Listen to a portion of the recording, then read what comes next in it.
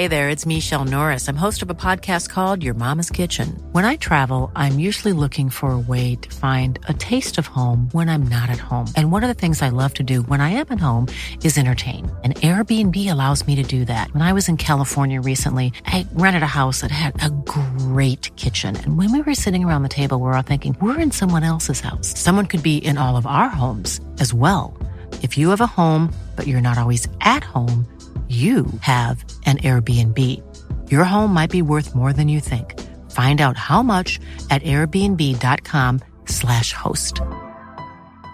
Hey, I'm Ryan Reynolds. Recently, I asked Mint Mobile's legal team if big wireless companies are allowed to raise prices due to inflation. They said yes. And then when I asked if raising prices technically violates those onerous two-year contracts, they said, "What the f*** are you talking about, you insane Hollywood ass?" So to recap, we're cutting the price of Mint Unlimited from $30 a month to just $15 a month. Give it a try at mintmobile.com/switch. $45 up front for 3 months plus taxes and fees. Promo rate for new customers for limited time. Unlimited more than 40 gigabytes per month. Slows full terms at mintmobile.com.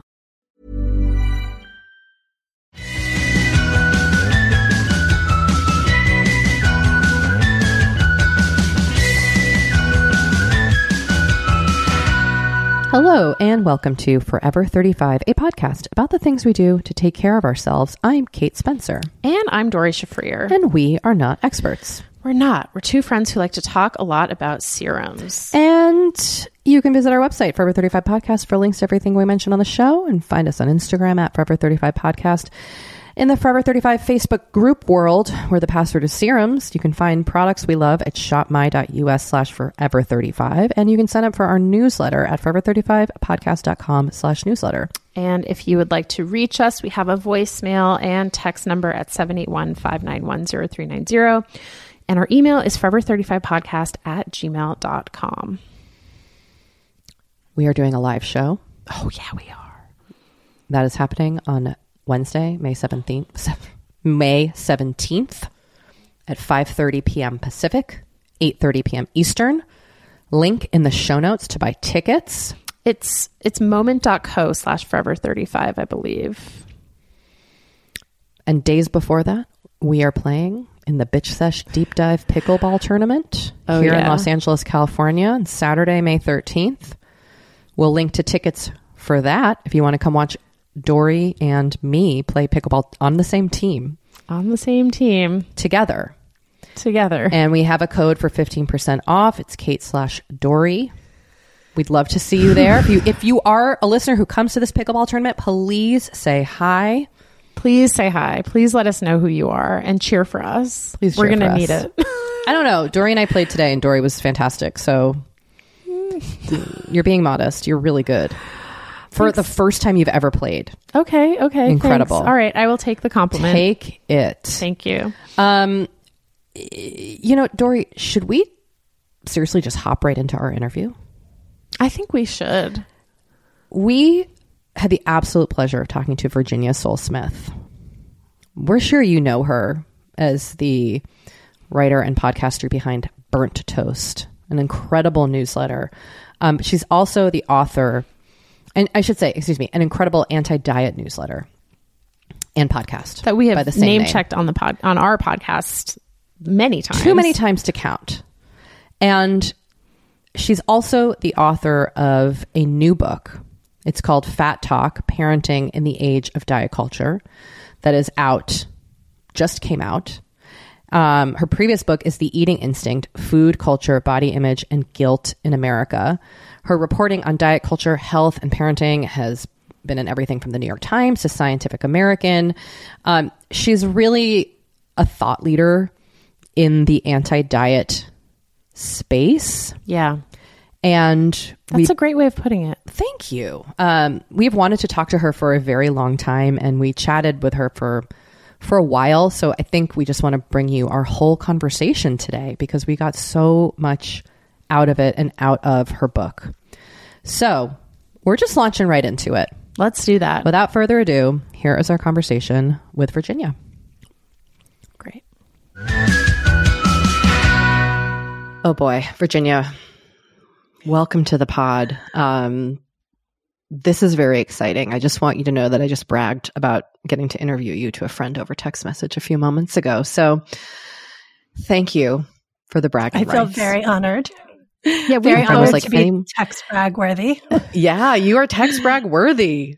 we both wanted to interview you for so long, and we were like, well, she has a book coming out. We should wait till the book is out.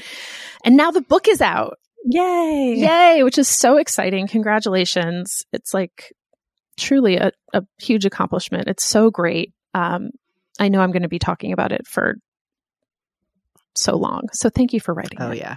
Oh, I already thank you. posted it in a parenting Facebook group with the suggestion to read it. I love you. Thank you so much. Well, Kate, should we just like get into it? Let's just start and let's Okay. never stop. Okay. Perfect. Well, look, at every beginning of our show, we ask our guests about a self-care practice they have in their life. Now, this can literally be anything, as I think we all kind of understand the umbrella of self-care to be. Do you have something, Virginia, that is like meaningful to you as a practice of self-care?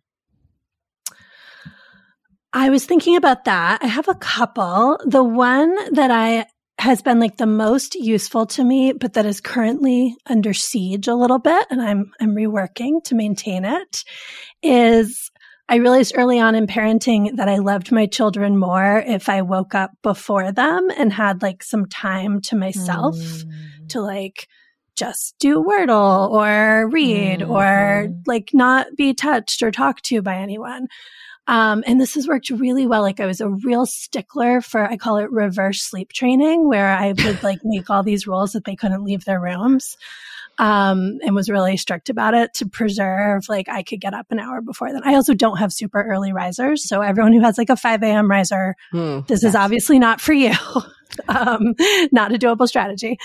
And it worked really great. And now my kids suddenly decided to share a room, and now they're both getting up earlier and it's falling apart. And I'm just really recognizing how much it's like, I had started to take it for granted, you know, it was like so great. And now it's a little bit gone. And I'm like, okay, it's time to lock down some stuff again. So yeah, that is my self-care practice. That is currently a work in progress. I love that. If it works for folks, that early morning time of just like alone to do whatever you want. It's similar to the kind of, and I'm forgetting the name of it, but the staying up late and scrolling time that we also have. That Revenge bedtime procrastination. Bedtime. Yeah. Yeah. It's like a version of that. And sometimes it is just phone scrolling first thing in the morning, you know, that's all. It's like coffee and phone scrolling, and that's all I've got. I mean, the best version of it is like now that it's spring and getting into summer, I go out into my garden and I like sit outside with my coffee and like, you know, do that. Oh, and that might be the solution is if I leave the house, I can't hear them if they get up and they have to fend. We might have just solved it, guys. We might have just solved it. That's what we're Go here for. us. Yep. You know, I was just going to say, I feel like Kate, you have periodically posted early morning Instagrams or just wherever on social media of like, I'm enjoying my coffee and it's like 6 a.m. and you're outside and I'm always envious of that. And I usually see them when I'm awake, but just like lying in bed and not feeling motivated to get out of bed. So I applaud anyone who is able to actually like get out of bed before they absolutely have to, which I've pretty much never been able to do. So, I mean, it's definitely like you're either wired this way or you're not. I can barely stay awake past 8:30 at night. So, you know, like that's the downside of it. I was in bed at 9. It's like on both ends. But I just don't ever want to leave it. Valid. Right. Yes, valid. exactly. Also self-care. So that's fair. Yeah. I feel like not leaving bed is a really valid, really great wonderful self-care. choice. Yeah. Okay. Definitely. All right. Thank you both. Thank you both. Yeah. Let's not get it twisted here. So let's hop into it because, you know, your newsletter has been such a pivotal part of my own understanding of diet culture. And now your book, which I devoured yesterday. We named your newsletter like all the time on this podcast. Yes. So nice. I always like, oh guys, thank you. I get messages from people. It's very exciting. It's nonstop. So I would love to just start if you could kind of give our listeners a bit of a background about your kind of professional and personal journey into this area and covering diet culture. I know you are a journalist, but like when did that become your your focus? And was it intentional, or was it something that you just kind of found yourself coming to again and again? A little bit of both. So I started my career in women's magazines. So I was very much a creator of diet culture. I was a health and nutrition journalist. And so it was a lot, and this was like early 2000s. So it was a lot of portion control and, sugar phobia stuff and low carb. And then also all the early wellness culture stuff. So like Michael Pollan and eating organic and quinoa and, all the whole grains, all of that. Why olive oil is fine, but not trans fat, et cetera, et cetera. So, I was doing that, and I was sort of wrestling with, it was a very messy time. On the one hand, I really identified as a feminist. I didn't think that we should have to pursue thinness and hotness as this cost of being a woman in particular in society. And yet I was very much in my own struggle of feeling like if I can just find, there's got to be like a diet where it's like not really a diet and it's this lovely, easy way to eat. And it's very aspirational. And you go to the farmer's market a lot and that's just fun. So you're not dieting. It's fine. It's a date, this sort of version of it that I was looking for and that would feel good for my politics and my just, the whole sort of aspirational image I had of myself. And yet, also regularly like diving headfirst into a box of Cheez-Its and feeling like, oh, wait, it's all falling apart. And so I was just kind of like in this messy place with that. Doing these articles, not feeling great about these articles, hearing from readers about how they made them feel not great. Just like this is the cycle that we're in. And I started to learn more about concepts, which we can definitely get into more specifics of, concepts like health at every size, the concept of diet culture, intuitive eating. These things were on my radar, and I would sort of like go, do one story on them, and then the next week do a story on, like why you shouldn't eat sugar. Like it was very back and forth. And then the big turning point, which is a little bit cliche because I feel like motherhood is so often this turning point, and, it shouldn't have taken motherhood, but it did, was my daughter was born in 2013, and she was born with a rare congenital heart condition. We spent 3 years in this medical odyssey of multiple surgeries and, just really pulled out of our regular lives into this whole other experience. And one of the things that happened during that time was that she stopped eating and was dependent on a feeding tube. And it helped me understand just how much I was defining myself as a mother, her, like the whole thing. I was grading on what eating looked like and whether we were getting it right. And I had this whole vision of myself as a mother who would, of course, exclusively breastfeed and make my own baby food and be, have a kid who was a perfect eater. I can remember being like, my child will never use children's menus at restaurants. Like, what? Like, hilarious now. Hilarious. Anyway, but we're forced completely outside of that paradigm, right? Because like, forget children's menus. Like she's not putting anything in her mouth. She's on a feeding tube. We're trying to figure out how to make food feel safe for her. Mm-hmm. And I realized we had to throw all of the rules out. We had to completely reject this idea that there would be an external set of rules that would teach us how to do this. We had to figure it out, like me and her together. And so that led to my first book, The Eating Instinct, which explores how diet culture, all of our relationships with food are so informed by diet culture, which is all of these messages about perfect eating and thinness. And then in writing that book, that got me sort of more firmly on the path of understanding the role of weight in this whole conversation. And so ever since then, I've been, now really reporting on diet culture from the outside and really critiquing it and reckoning with it and understanding that dealing with anti-fat bias is really the foundation of the whole conversation. Oof, yeah. It's been, for me, it's hard for me to talk about this without talking about me personally. So I'm going to talk about myself for a second, but I know kind of like unlearning all of the stuff that we were taught, whether implicitly or explicitly, is such a big part of this journey. But then, as I think you say in your book, like the unlearning is kind of the first step. Right. So can you talk a little bit about like, what is the next step in this journey for me, for you, for everyone? Well, so I think most of us, especially those of us with varying types of privilege, white privilege, thin privilege, et cetera, most of us start at this with dieting, right? Because that's the thing you learn to do. It's the thing that's sort of been weaponized against you really dramatically in one way or another. And so most people come to this conversation with the sense of, I don't want to diet anymore, or I don't want my kids to diet, but I don't know what else to do. And so we start by working on the personal. And that completely makes sense because that's the harm that's most apparent to you. That's the thing that, is sort of like looming largest in your own life. And also, it's what diet culture has taught us to do, to make this a personal self-improvement project. That's how we think of bodies, as a personal self-improvement project. And so it's not that it's not valuable to work on our own issues. Like, I have certainly benefited personally from doing this work in 1,000 different ways. Like, it's really great to get to a freer place with food and weight, 100%. But if we stop there, we're ignoring the fact that all of this is actually a systemic form of oppression, and that it harms the people who are the most marginalized the most. So the fatter you are, the more anti-fat bias you're experiencing. And the thinner you are, not only are you experiencing less bias, but you're likely perpetrating the bias in ways that you can't entirely see. And so that's why we have to kind of do more than just sort out our own personal issues.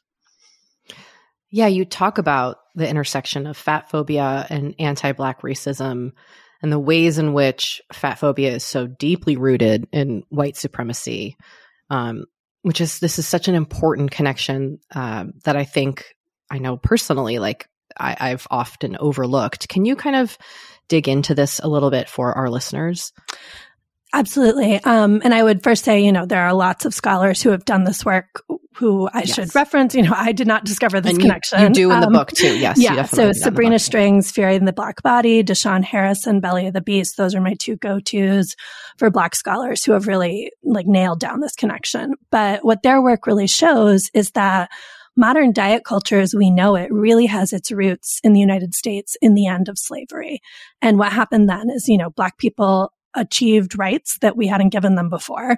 And so in order to shore up white supremacy, in order to maintain the hierarchy of power, white culture began to really celebrate the thin white body and demonize and other, even more so, rounder, larger, Black, darker bodies. And so all of the sort of the beauty ideals that we most celebrate in this culture have to do with playing into that, with maintaining white supremacy. And just recognizing that, I think is, it can take people a minute, I understand, but I also think it's really liberating because it just makes it so cut and dried. Like, okay, I don't want to uphold white supremacy. I'm working pretty hard to not do that a lot of the time. I mean, I recognize we all do, but I'm interested in divesting. So if that means don't reload Noom on my phone, okay, great. That can be a very concrete motivation for stepping back from some of this stuff. And you start to see it too. I mean, you see it in the way different celebrities get treated, like the way we talk about Gwyneth Paltrow versus the way we talk about Lizzo.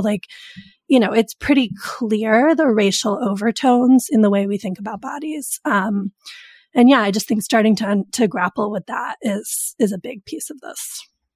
Okay, well, let's take a quick break and we'll be right back.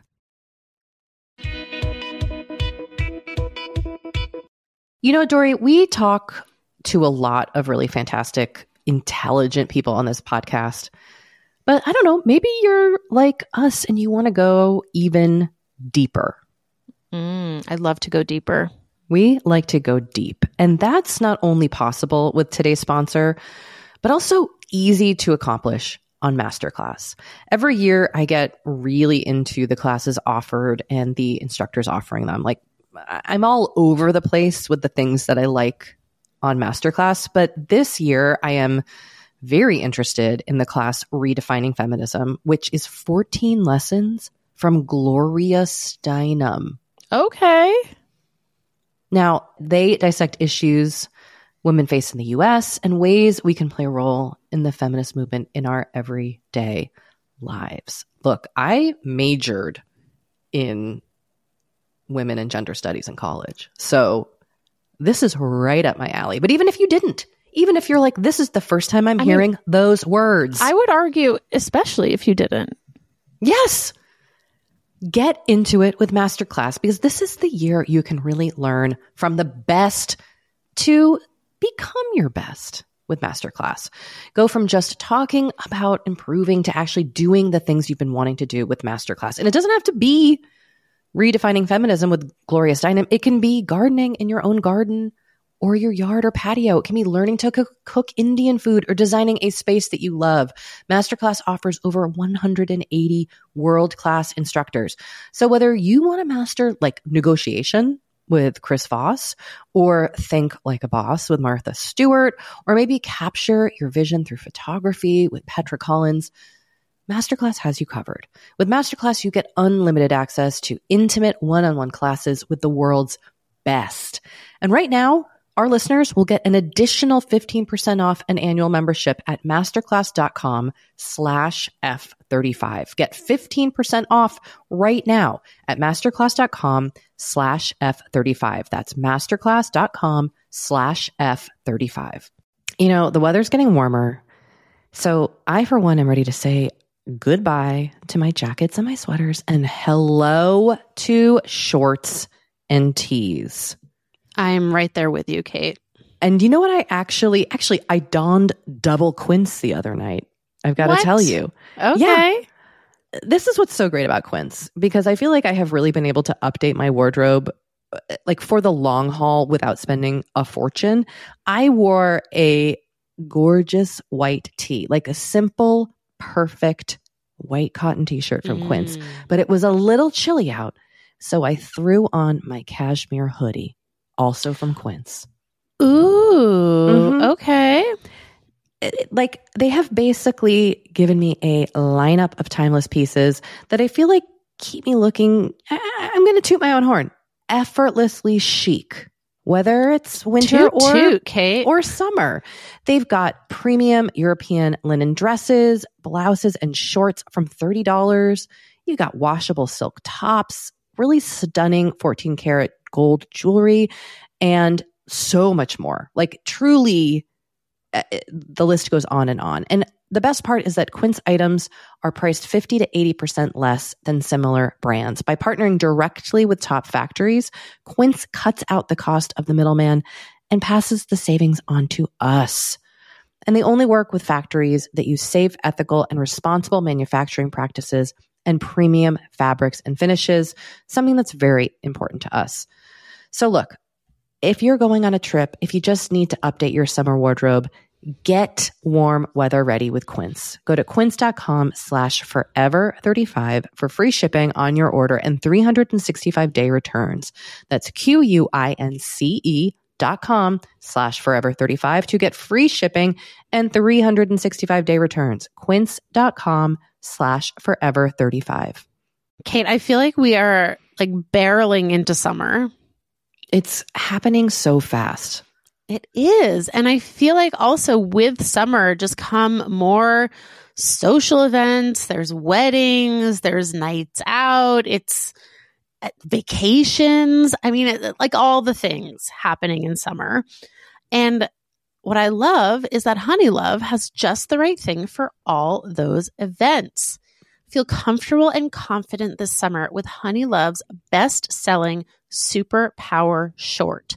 The Super Power Short smooths, shapes, and lifts, giving you a flawless silhouette under any outfit with targeted compression technology that distinguishes between areas where you want more support and areas you need less compression. It's designed to work with your body, not against it.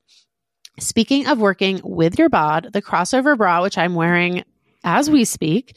I wear that thing every day. I do too. It's my favorite Honeylove piece. Let me just tell you why. Yeah, get into it. Okay, do you want to tell me why? No, I was just going to say, like, I don't even need to wear it to events. I wear it, like, the event is every day of my life. Yes, that's such a good way of putting it. The bra gives all the support of traditional bras without using any underwires. And just like sidebar, I have put on some of my old underwire bras lately and been like, oh, God, like, get this off of me. No, thank you. Once you start wearing Honeylove, you're just like, no, not going back. You see how it could be. Yes. Also, like summer sweat under those underwires is like, ugh, the worst. Now you don't have to worry about it. Get the support you need with the comfort you deserve and treat yourself to the best bras and shapewear on the market. Save 20% off at honeylove.com/forever. Use our exclusive link to get 20% off honeylove.com/forever. After you purchase, they'll ask you where you heard about them, and please support our show and tell them we sent you. The summer vibes are just getting started, so shape your life with Honeylove. You know, one thing I think is really kind of interesting about skin, my skin, but all skin, is that like what it needs now in my 40s is not what I needed in my 30s. Totally. Definitely not what I needed in my 20s. But like, how are you supposed to know what your skin needs? It's hard. It's hard to know. Especially when there's just like so many products out there. The overwhelm is real. It's a struggle to even know how to get the results you want, what products to start with. This is why we're super excited to partner with Apostrophe. Apostrophe is a prescription skincare company that offers science-backed medications that are clinically proven to help. I have used Apostrophe. I love it. They will pair you with a board-certified dermatologist who literally creates a personalized treatment plan for your skin. I have done this a few times now. It is so easy to do their online consultation. You upload photos. And like within a few weeks, I had done the consultation and received my treatment plan and my product. Amazing. And that is how I became a tretinoin gal. I love the tretinoin that they sent me. I love their sunscreen. Both products have been amazing on my skin. And you, Forever 35 listeners, can get a special deal from Apostrophe. You can get your first visit for only $5. That's at apostrophe.com/forever35 when you use our code forever35. Now that is a savings of $15. I like that. This code is only available to Forever 35 listeners. So to get started, just go to apostrophe.com/forever35 and click Get Started. And then use our code forever35 at sign up and you will get your first visit for only $5. Thank you, Apostrophe, for sponsoring this episode. Can we talk a little bit about how to talk to people about fat phobia and diet culture? And you have some very concrete advice in the book that I feel like I need to commit to memory. But I'm wondering two things. One is if you have just sort of general suggestions for how to shut down conversations about weight. And then also on social media, Kate referenced a parenting group where there have been some conversations. I'm in the same group and there have been some conversations that I would describe as fat phobic. And is it our job as people with thin privilege to call people in on that? And how do we do that? It's a tricky thing because it's so important in this conversation not to, we have to hate the game, not the player. Right. Because we're all swimming in the same soup. We're all struggling with this in different ways. And especially if you're someone with some thin privilege and you're talking to someone in a bigger body, they've experienced the soup in a way that you haven't. So for you to be like, that's so fat phobic is like not always your place. So, and especially online, that can be hard to suss out, right? Totally. The kind of levels of harm that people have experienced. So I always try to start with compassion for, okay, this person is saying this harmful thing. They're maybe talking, it's your friend talking about how she's intermittent fasting again and like, oh my God, so exhausting. But also like, this is something that she is struggling with or they are struggling with for the same reasons we all struggle. And like, we can find some common ground there. Yeah. So I always try to find ways to pivot it. So it's not like I'm saying you shouldn't diet or, like that's obviously not going to work. Right. But instead something like, it's so exhausting how our culture makes us feel like this is necessary. It's so frustrating that we keep getting these messages that our bodies aren't enough. And then it's like you're finding a point of commonality and you can sort of shift it away from let's trade diet trips and more into like, let's talk about the larger system. And if that doesn't work, like if someone is just really stuck on wanting to talk about how great paleo is for the millionth time or whatever. I mean, you can set different boundaries depending on what the relationship is. Corinne, who works on Burnt Toast with me, has this great line that she uses where she'll just go, "It's so interesting how we keep talking about our diets." And I just kind of love that for just like just like dropping it out there. Like, it's so interesting how you keep mentioning, food, and like, you're not judging, you're just making that kind of impartial observation, but you're also kind of letting it be known that this is not the conversation you most want to be having. And that can be a useful one, especially at like Thanksgiving dinner or something. Yeah, I'm thinking back to a couple of like specific interactions that I feel like I probably should have handled in a different way. But know better, do better. And you can't like swing at every pitch. You know what I mean? Like, this is my work and I don't pick up every opportunity. Like there's sometimes you just don't have the bandwidth, or you can just tell it's not going to go well and you have to sort of conserve your resources. Totally. But I will also say, I think like folks with thin privilege looking like, one thing I would love folks with thin privilege to think about doing is, and I know you guys talked about like not getting weighed at the doctor's office and how that's something we can opt out of. But it also is something that only folks with thin privilege can opt out of. If you show up in a fat body, they can see you're fat. So even if you don't get on the scale, medical weight bias is still going to be in play. So, for those of us who are opting out of getting on the scale, a way to take it further is to start to explain why you're doing that and say, I really think that we should be taking weight out of conversations in healthcare, and explaining that piece of it. And so that's something else I talk about in the book, is like how to start to kind of push the needle a little bit. Because if you have the ability, clothes is another one. If you shop at a brand that's not offering plus sizes, or not offering, enough plus sizes, because there's a lot of like fake plus size stuff going on. Even if you're a size 6, I would love for you to say like, hey, I would shop here more if you were including all customers, or if they add plus sizes, letting them know that's something you value. You mention the doctor's office, and one thing I'm really glad that you address in the book is the kind of counter argument that's often presented of like, but what about health? Like, health as kind of like the way we talk about sugar, and health is often used as a retort or a justification, and that's for me always a little bit of a gray area when we talk about this stuff. How do you handle the ways in which health is this idea of quote unquote health is used to, I don't know if weaponize is the right word, but perhaps like justify or counter these conversations?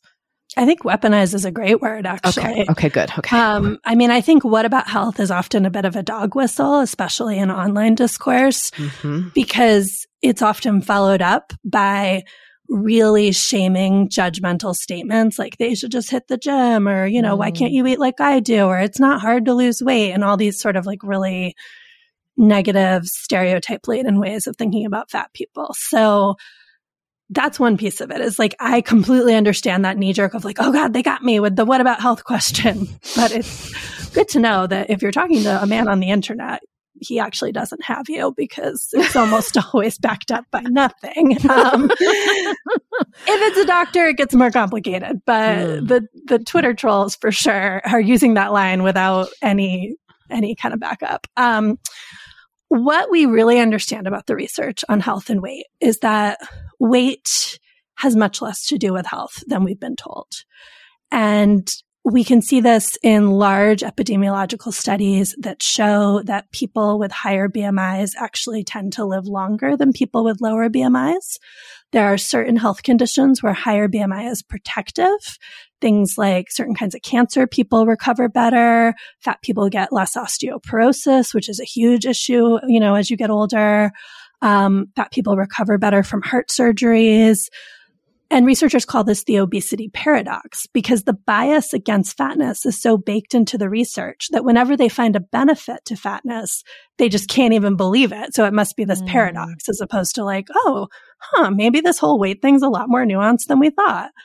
So that's one part of it. Another thing to understand is all the research claiming to show that larger body size causes health problems is all correlation, not causation. So we do see these population trends where folks in bigger bodies have higher rates of the weight-linked health conditions, heart disease, high cholesterol, diabetes, things like that. But we don't have evidence showing that it's the actual body, the pounds on your body causing the health problems. Instead, we think it may be more likely that these are sort of two characteristics of these groups of people with these higher disease rates, and that there may be a common explanation for both, or they may just be like sort of two coexisting things. Sometimes poor health or, certain health conditions can increase weight, like PCOS is an example of one where it seems like folks with PCOS tend to gain weight in response to the way their hormones are working, but losing weight doesn't cure PCOS. So focusing just on weight is not going to resolve the underlying health issue. And that's the other piece of this is most of the time, even when we do see a more direct relationship between weight and health, and again, it's often not like weight equals health, but maybe it's health is influencing weight, maybe weight is contributing to health. In all of those scenarios, losing weight doesn't cure the health condition. Treating the health condition is what manages the health condition. And sometimes weight loss is a byproduct of that, and sometimes it's not. And so when we make weight the entire story, we risk really underserving people's health. Because if you say to people, I need you to lose weight, start exercising, and they start exercising and they don't lose weight, they're going to get frustrated and stop exercising. But we know that exercise benefits your health in 1,000 different ways, even if you don't lose weight doing it. So wouldn't it make so much more sense to say, hey, let's talk about exercise and what would feel good for you and what's doable and how can I support you finding a workout routine that is fun and fits your lifestyle? And let's not even think about the weight piece of it because we know you'll reduce your stress, you'll sleep better, all of your biomarkers will improve if we can get you more active. And it doesn't matter whether the scale changes. So that's the shift I'm talking about is let's talk about health if we care about health. Let's leave weight out of it. That's such an important and good distinction that I can just think of countless examples anecdotally that, people are just so, and personally too, in the past. Kate and I have talked about how our views on exercise have changed from, trying to get jacked or to enjoying ourselves moving. And there's that person you taught, the doctor in the book, Sarah, I think Sarah is her name, who now has the weekly pickleball game and which Kate does. And this is such an important mental shift that I was not able to kind of get to until recently. Yeah, it's really, same. Exercise for me, even more than dieting, was my disordered space with all of this for years. And, when I was in my 20s, I tried to be a runner and did all this running and really screwed up my feet and my knees. And, now it would be very easy to go to this place of well, I'm fat and that must be why I have knee pain. And I just look back on my 20s and I'm like, no, I know why I have knee pain. And it was obsessive running, at my thinnest, that left me with decades worth of knee issues to work out. And weight loss is not going to fix it because it'll only put me back in that super disordered place. So figuring out different ways to move has been really life-changing. And and now it's this joyful thing I look forward to and that I crave, as opposed to this thing that I was always dreading and putting off and feeling shame about. You touched on this a little bit earlier, but I wanted to talk a little bit more about your work in women's magazines, because you have written about how, you feel like you were complicit in perpetuating diet culture. And I was just wondering if you could expand a little bit more on what you experienced and especially internalized from your time there. And also if you have thoughts on where women's media, and I know this is a big question, but where women's media is today, because it does seem in a lot of ways, we are not in the same place that we were in 2005, right?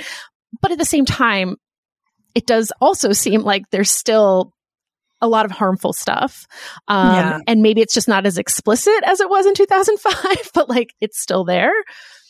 Yeah, I think we're in a messy middle space for sure. I definitely, look, when I was writing primarily for women's magazines, like that made up the bulk of my work. I managed to write a piece about health at every size for Marie Claire back in like 2009 or something. But it was a huge uphill battle. I remember it was like pitch meeting after pitch meeting in order to convince them that this was like a worthwhile conversation. And I looked back at the piece recently, and the woman who was the lead source in the story, I don't usually use numbers to talk about weight, so trigger warning for anyone who doesn't want to hear a number, but I will use it because it just illustrates where we were. This was this woman who we were supposed to be celebrating for embracing her fat body, and she weighed 160 pounds, which is not a fat body by any measurement. And Marie Claire was like, we are so brave. We are putting this, she is like a size 8 and we are putting her in the magazine. Oh my God. Maybe she was a size 10. I don't know. But like, so again, apologies for all those numbers, but just to show you, like, and I thought I was like being a real hero, you know? I was like, wow, this source is so brave to share her weight. First of all, now I would never even include a source's weight in the story. Like, you know, that would just feel wrong in a lot of ways. And I mean, and she was awesome and good for her. And like, I want every 160-pound person to feel good about their body, but like, that is not the person being the most harmed by diet culture or anti-fat bias at all. And the fact that there is so much harm for that person, like, just speaks to how screwed up the whole situation was. So definitely very complicit, even when I thought I was really pushing the envelope. I mean, another example is, I remember when my older daughter was about 2, so this would have been like 2015.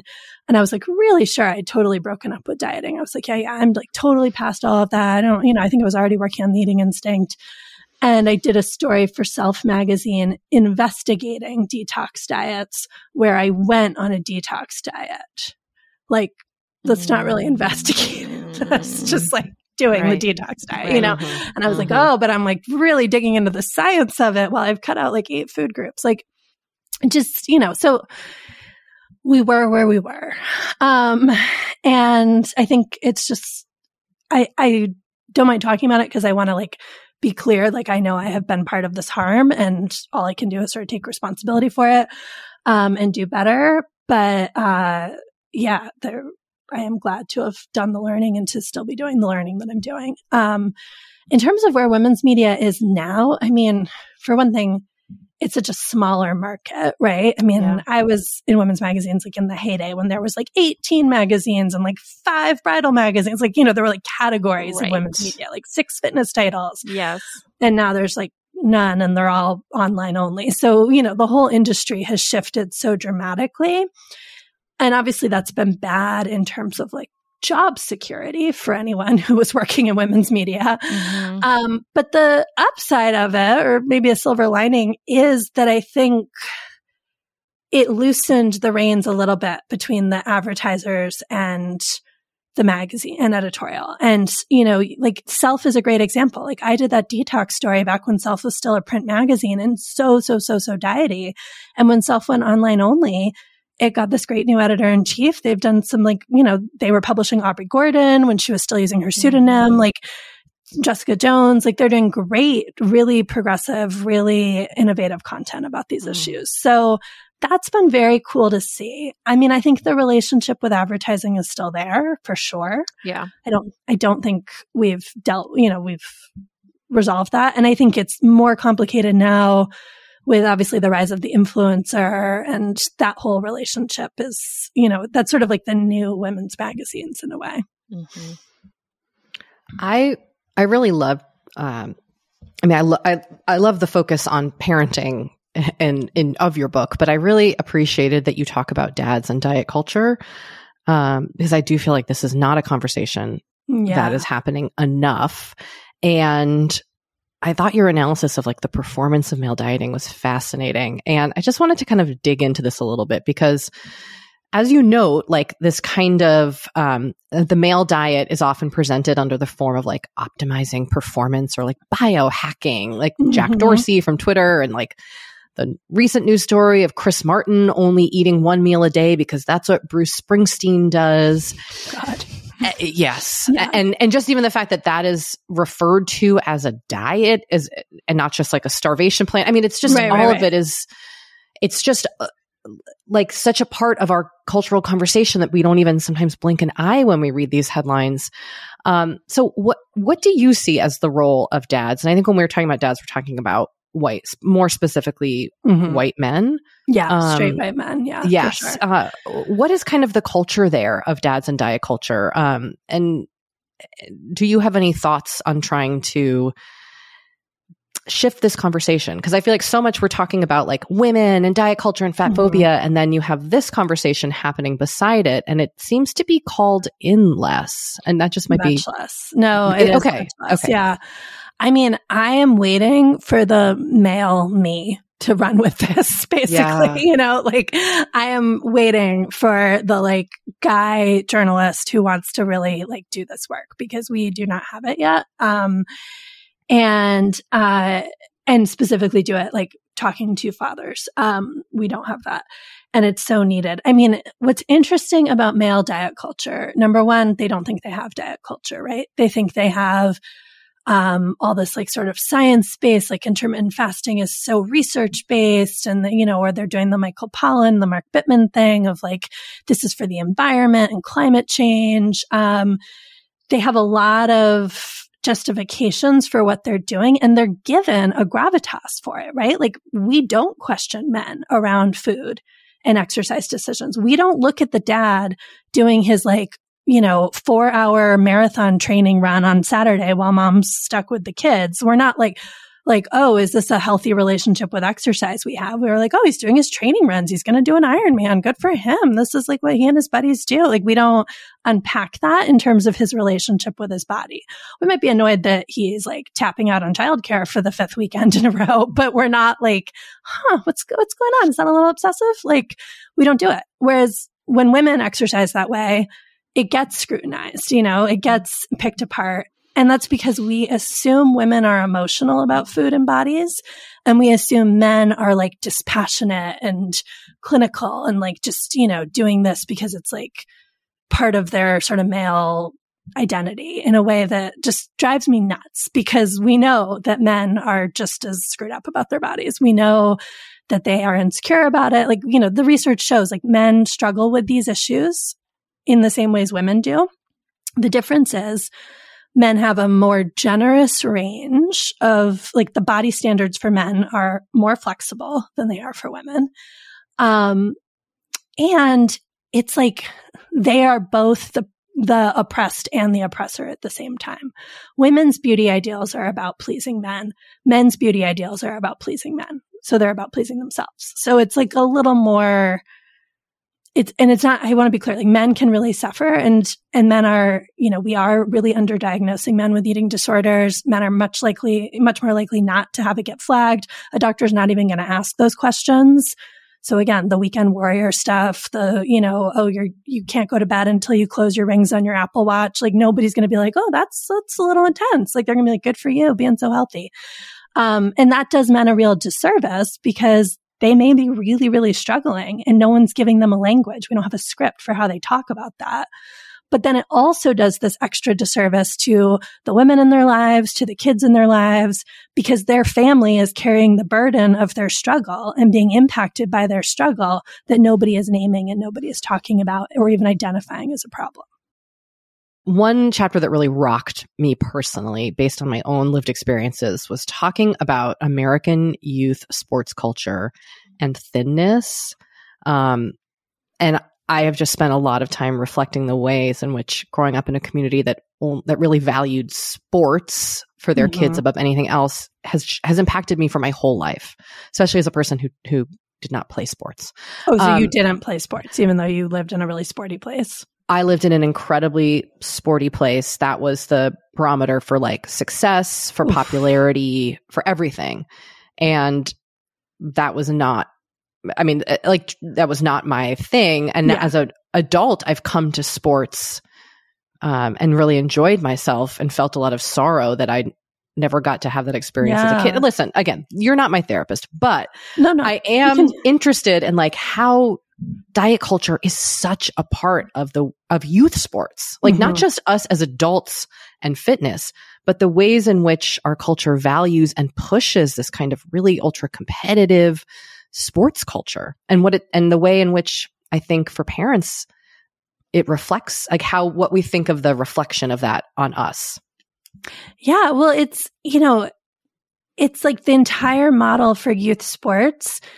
And I think this was true when we were growing up too, but it's really even intensified more, is predicated on this idea that like every child might be Michael Phelps or Simone Biles or, insert any other elite athlete here.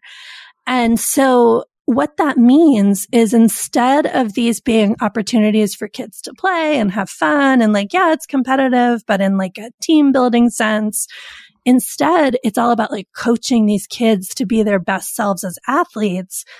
And that means they're applying these really narrow definitions of who gets to be an athlete. And they're all rooted in body size, right?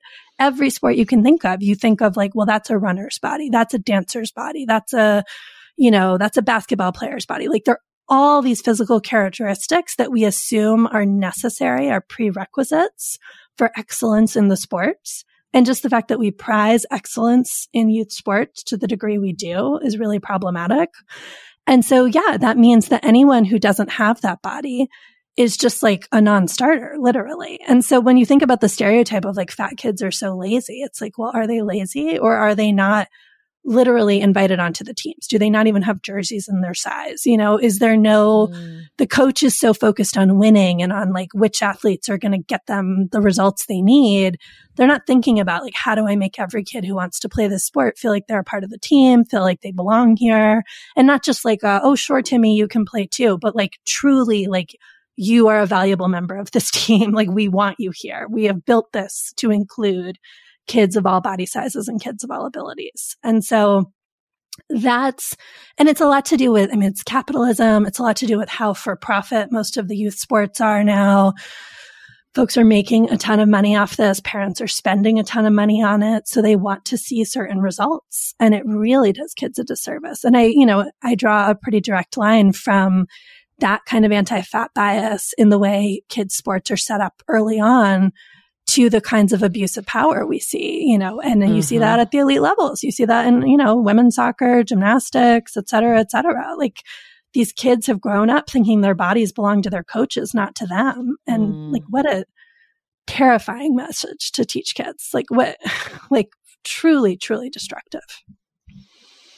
So I feel you because I also grew up in a sporty town and was completely unathletic and just felt like I was watching all the popular kids being like, what is happening? Don't make me run. I don't want to run. So, yeah. So we're just going to take a short break and we will be right back. We have been delving more and more into the topic of our skin as we get older and how we treat it and how we love it. Because look, as I'm learning in my mid-40s, as you get older, you deal with new things when it comes to your skin. Not that they're bad, they're just new. You know what I mean? Like I am now just discovering crepiness, Dory. Okay. Which is I know. visible on my neck and chest. Luckily, it's a thing. Luckily, OneSkin, our sponsor today, knows all about things like crepiness. And I'm not overly concerned with aesthetics, but like I do just want to keep my skin healthy as I age. Totally. I love their topical supplements. They really help your skin feel, I don't want to say younger, but just vibrant, refreshed. They combine tissue engineering, data analysis, and cutting-edge longevity science to literally create the world's most effective product to help with skin aging. I am particularly fond of their face topical supplement. It's essentially a moisturizer, but it has their proprietary OS01 peptide to really help with all the parts of our skin that are exposed to environmental damage. You can use it on your face, your hands, your neck. I know here where we live in Los Angeles, our hands, we're driving, that sun is coming at us at all times. OneSkin believes the purpose of skincare is not just to improve how we look, but to optimize our skin biology so that it is more resilient to the aging process. They really create next level skincare. OneSkin is the world's first skin longevity company. By focusing on the cellular aspects of aging, OneSkin keeps your skin looking and, more importantly, acting younger for longer. Get started today with 15% off using code OVER50 at oneskin.co. That's 15% off oneskin.co with code OVER50. After you purchase, they'll ask you where you heard about them, and please support our show and tell them we sent you. Hi, I'm Daniel, founder of Pretty Litter. Did you know cats tend to hide symptoms of sickness and pain? I learned this the hard way after losing my cat, Gingy. So I created Pretty Litter, a health monitoring litter that helps detect early signs of illness by changing colors, saving you money and potentially your cat's life. Pretty Litter is veterinarian developed, and it's the easiest way to keep tabs on your fur baby's health right at home. Go to prettylitter.com and use code ACAST for 20% off your first order and a free cat toy. Terms and conditions apply. See site for details.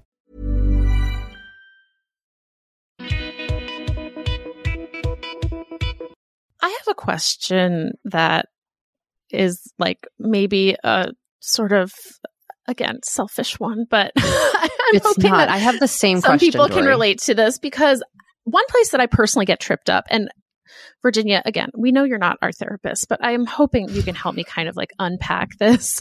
No pressure, is the idea of not labeling foods like good or bad, which I'm on board with. We don't do that in our house, but like, are there foods that are just not as, quote, good for you? And how do we thread that needle? And, you know, I think I'm also going to like insert my acknowledgement of privilege here.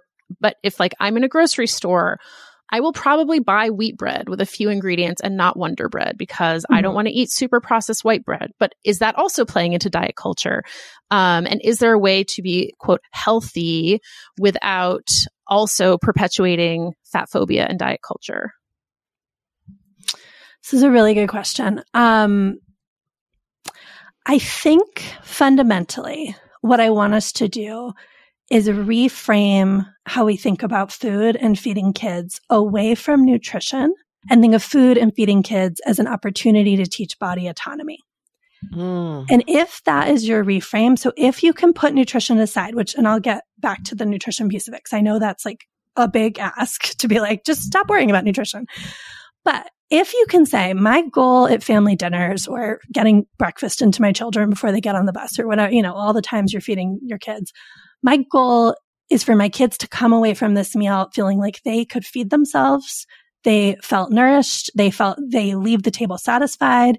And we had maybe some moments, not all the moments because parenting is hard, but some moments of like connection, and, you know, they felt loved and seen, and like I trusted their bodies and they could trust their bodies. If that is your real goal for family meals, which I would argue is the more important goal, then which type of bread you're buying, whether they ate any broccoli, whether they only wanted chocolate ice cream for dinner, which happened at my house last night, like all of these questions are kind of moot, because you're already winning, right? If you're able to say like, my kid got fed, they left the table satisfied, and they got to trust their body. Great. A+. And that just like takes a lot of the pressure off. And I would argue, going back to what we were just talking about with youth sports, it's such a fundamental lesson for parenting. It's such a fundamental gift to give to our kids that's going to help them withstand diet culture and anti-fat bias, is going to help them stand up to that coach that wants to bully them, is going to help them in dating scenarios when like someone offers them drugs, like all the things that we worry about as parents, right?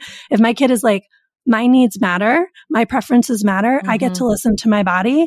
And they learned that at our family dinner tables over the years. Like that's a really useful and health promoting foundation. So that is why I argue that matters more than nutrition. They have their whole lives to try out whole grains or kale or any of these things. But we have only so many years in which to try to instill this sense of like, you can trust yourself first, because the world is trying to take that away from them all the time. So that's my big picture thing. Now, okay, what are you doing in the grocery store with the bread? It's really your call, right? Like if you have the privilege and you think that whole grain bread tastes better than Wonder Bread, then buy the whole grain bread. It's not that there's something wrong with choosing that bread. But if part of you is like, actually, I really loved Wonder Bread when I was a kid, and maybe my kid would love Wonder Bread, and my kid is like really picky and it's hard to find a bread that they'll like, and probably Wonder Bread would be that bread, but I'm not going to let myself buy it because I think it's a bad food. Well, that is where I would say, like, let's like let ourselves off like all of those hooks.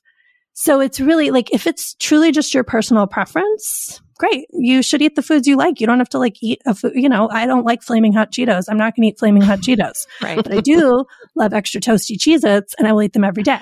So, you know, like, you're allowed to have preferences, but it's like, you should unpack, what is it that's making you choose that food?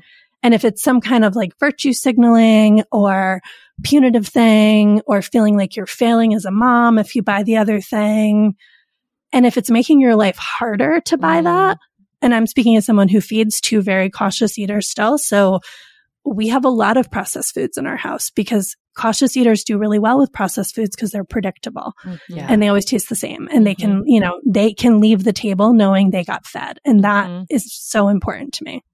Yeah. So, that's such an important point that I've heard other parents make recently that I hadn't really thought about. And I just, it's really resonated. Yeah. I mean, do I do backflips when they add a new food to the repertoire? Of course, it's very exciting. It makes cooking dinner easier if we could like all agree on like more than 3 foods. It'd be so nice. But we are where we are. And you know what? Like, frozen burritos are getting me through a lot right now. And that's like really grateful to them. And yeah. And I mean, I think one of the lines in the book that just I come back to all the time was the dietitian who said the most important thing about nutrition is getting kids enough to eat. Yeah. And if your kids are getting enough calories to grow and thrive, the minutia of nutrition is going to work itself out. Yes, I love that. And that, I was just like, okay, I'm putting that on my fridge. Yeah, right. I say that to myself every night at dinner. Right. Like you said, like, let's keep kind of the big picture in mind. Yeah. Then that's what let me say, okay, then body autonomy is where I keep my focus, because I know I'm letting them get enough food. Right. Right. Now I can work on the other thing. Okay. I have one last question. Kate, if you have another one, please jump in. But I'm ready for this one. Okay. I really liked your example in the book of how to approach like not having your kid's birthday party at a paintball place because they don't have gear that fits all of the kids. And you talk about the ways in which the world is just like not set up for fat people. What would be some ways that the physical world could be more fat inclusive? Chairs is a huge one.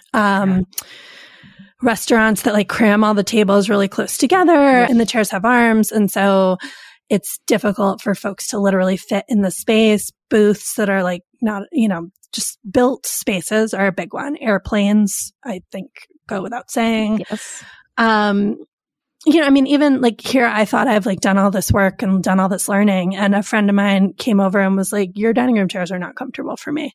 And I was like, thank you for that note. Okay, good to know. Like, they have arms and they dig into her after a while. And, you know, that was just something that I hadn't really dealt with. And now we have 2 armless chairs that I can pull out for anyone who needs them. And that was a pretty easy upgrade to make. Right. Costs, you know, like I sacrificed nothing. And now I feel like I can welcome people into my home. So it's like taking that moment to like evaluate if you're hosting a party, if you're having people stay, you know, will they be comfortable? Is this accessible to them? And definitely, yeah, like if you are coaching a soccer team, what size do the jerseys come in? You know, if you're a dance teacher, if you're, you know, anything with kids, thinking a little more broadly about like, how do we make this an inclusive activity for all abilities?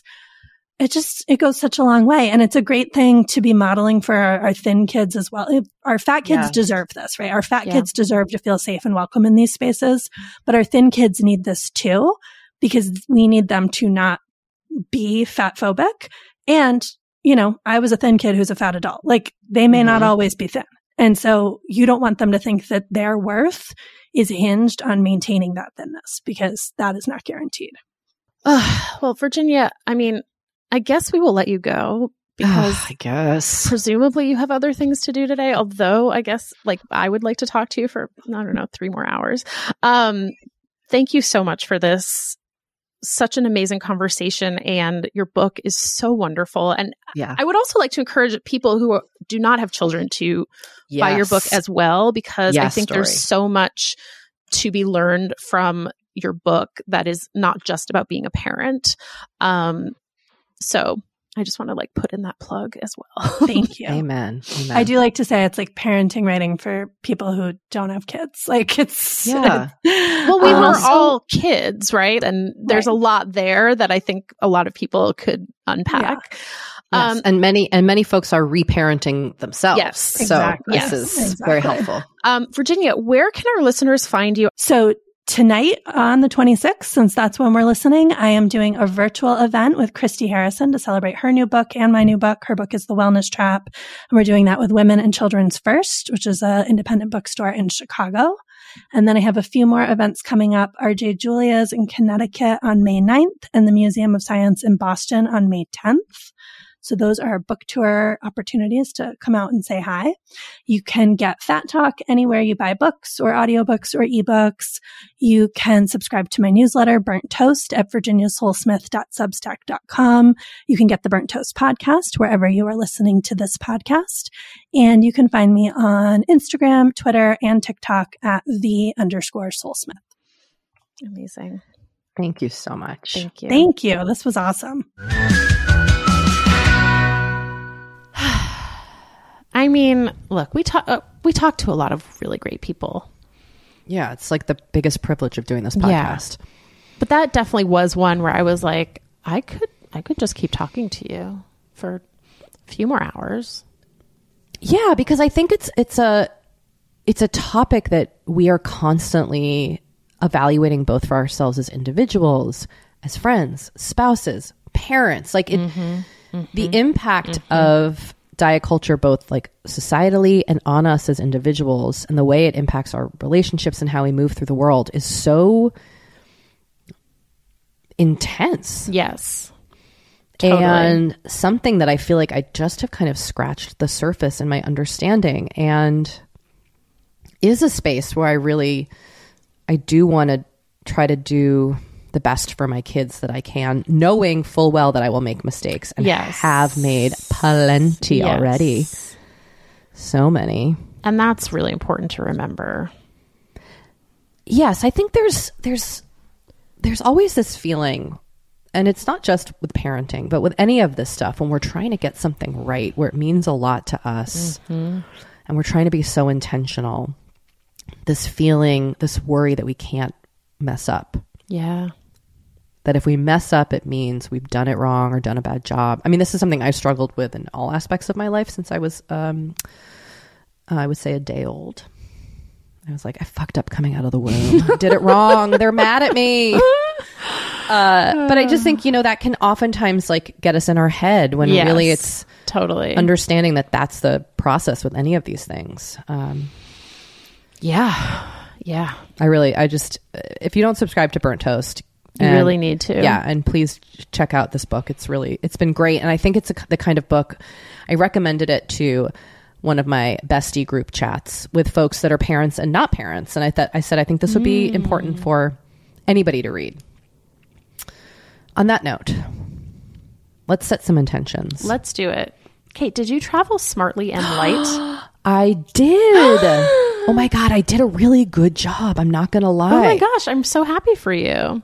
So when I travel with a carry-on, I often will have the suitcase, and then I have like the biggest legal sized backpack I can possibly have that will fit under a chair, under the seat in front of me. And instead I just brought a purse. Amazing. Now I still fit an iPad in, like I still crammed it full of stuff, but I had to really cut back. So you had the suitcase and the purse. Yeah.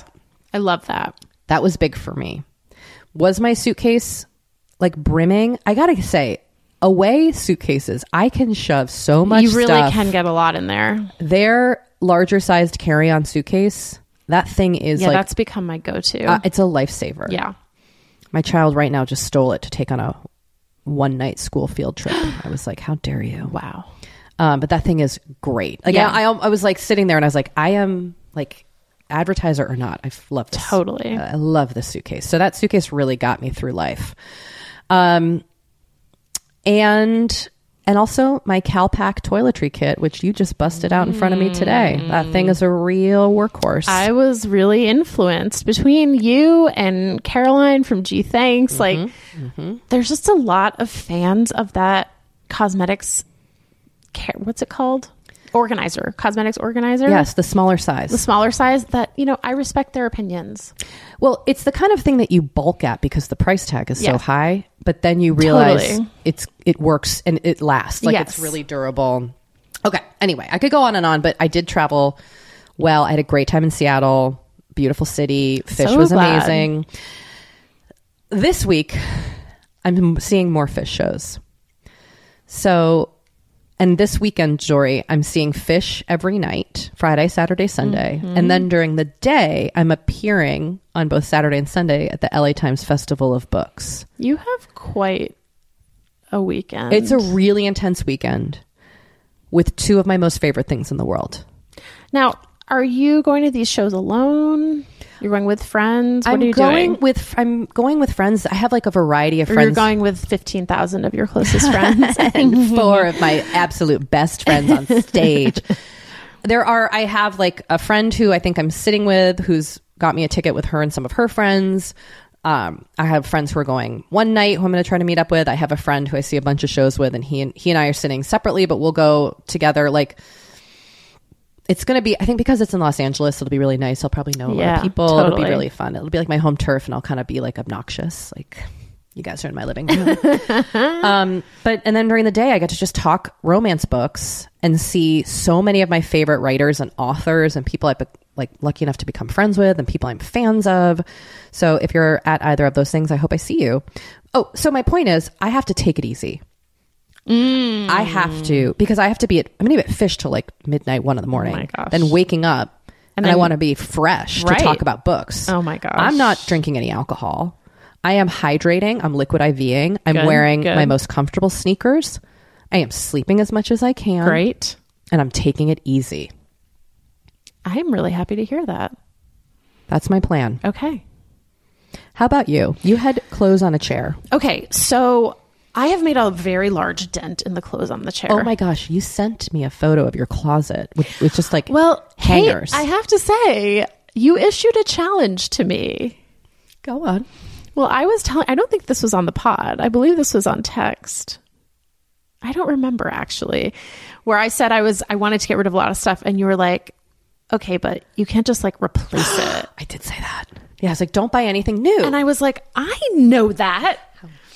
And, but then I was also like, well, I have bought a few new things, but certainly nothing approaching what I've gotten rid of, I think. But then I was like, let me see. And I went through my closet and I found all the empty hangers, which I used to have no empty hangers in my closet. Like, I was at the point where things weren't getting hung up because I didn't have enough hangers. You were in the overflow. I was in the overflow zone. Now I have, 20 hangers. Whoa. Something like that. Like, it's noticeable. It's substantial. It feels great. Oh. And everything that was on the chair, the clothes on the chair, are they still there? Everything has been disposed of, but I have sold a lot of stuff. And, it's funny because there's some stuff that has been on the chair for a few weeks that I've tried to sell in various places. And I was finally like, maybe just no one's going to buy this. And then people bought it this weekend. So I was kind of like, okay, like I'm just going to give everything like another real other shot. Also, can I put in a plug for something that I'm doing? Yeah, of course. So in my newsletter, Now We're Talking, I am writing a fashion advice column for people who feel like they've either like reached a certain age where they don't know how to dress, or they've had life changes, like maybe pregnancy or what have you, or post-pandemic. And I'm writing an advice column for them, for those people. This is your calling, if I thank you. Do say so myself. We're recording this a few days ahead of time, but by the time this airs, the first column will have been published, and you can read it at dory.substack.com. I can't wait to read it. Thank you. You are a good stylist. Oh, well, thank you. You're a good like closet cleaner outer, and you're also good at being like, this with this. Put this together. Like, this would work for your needs. Thank you.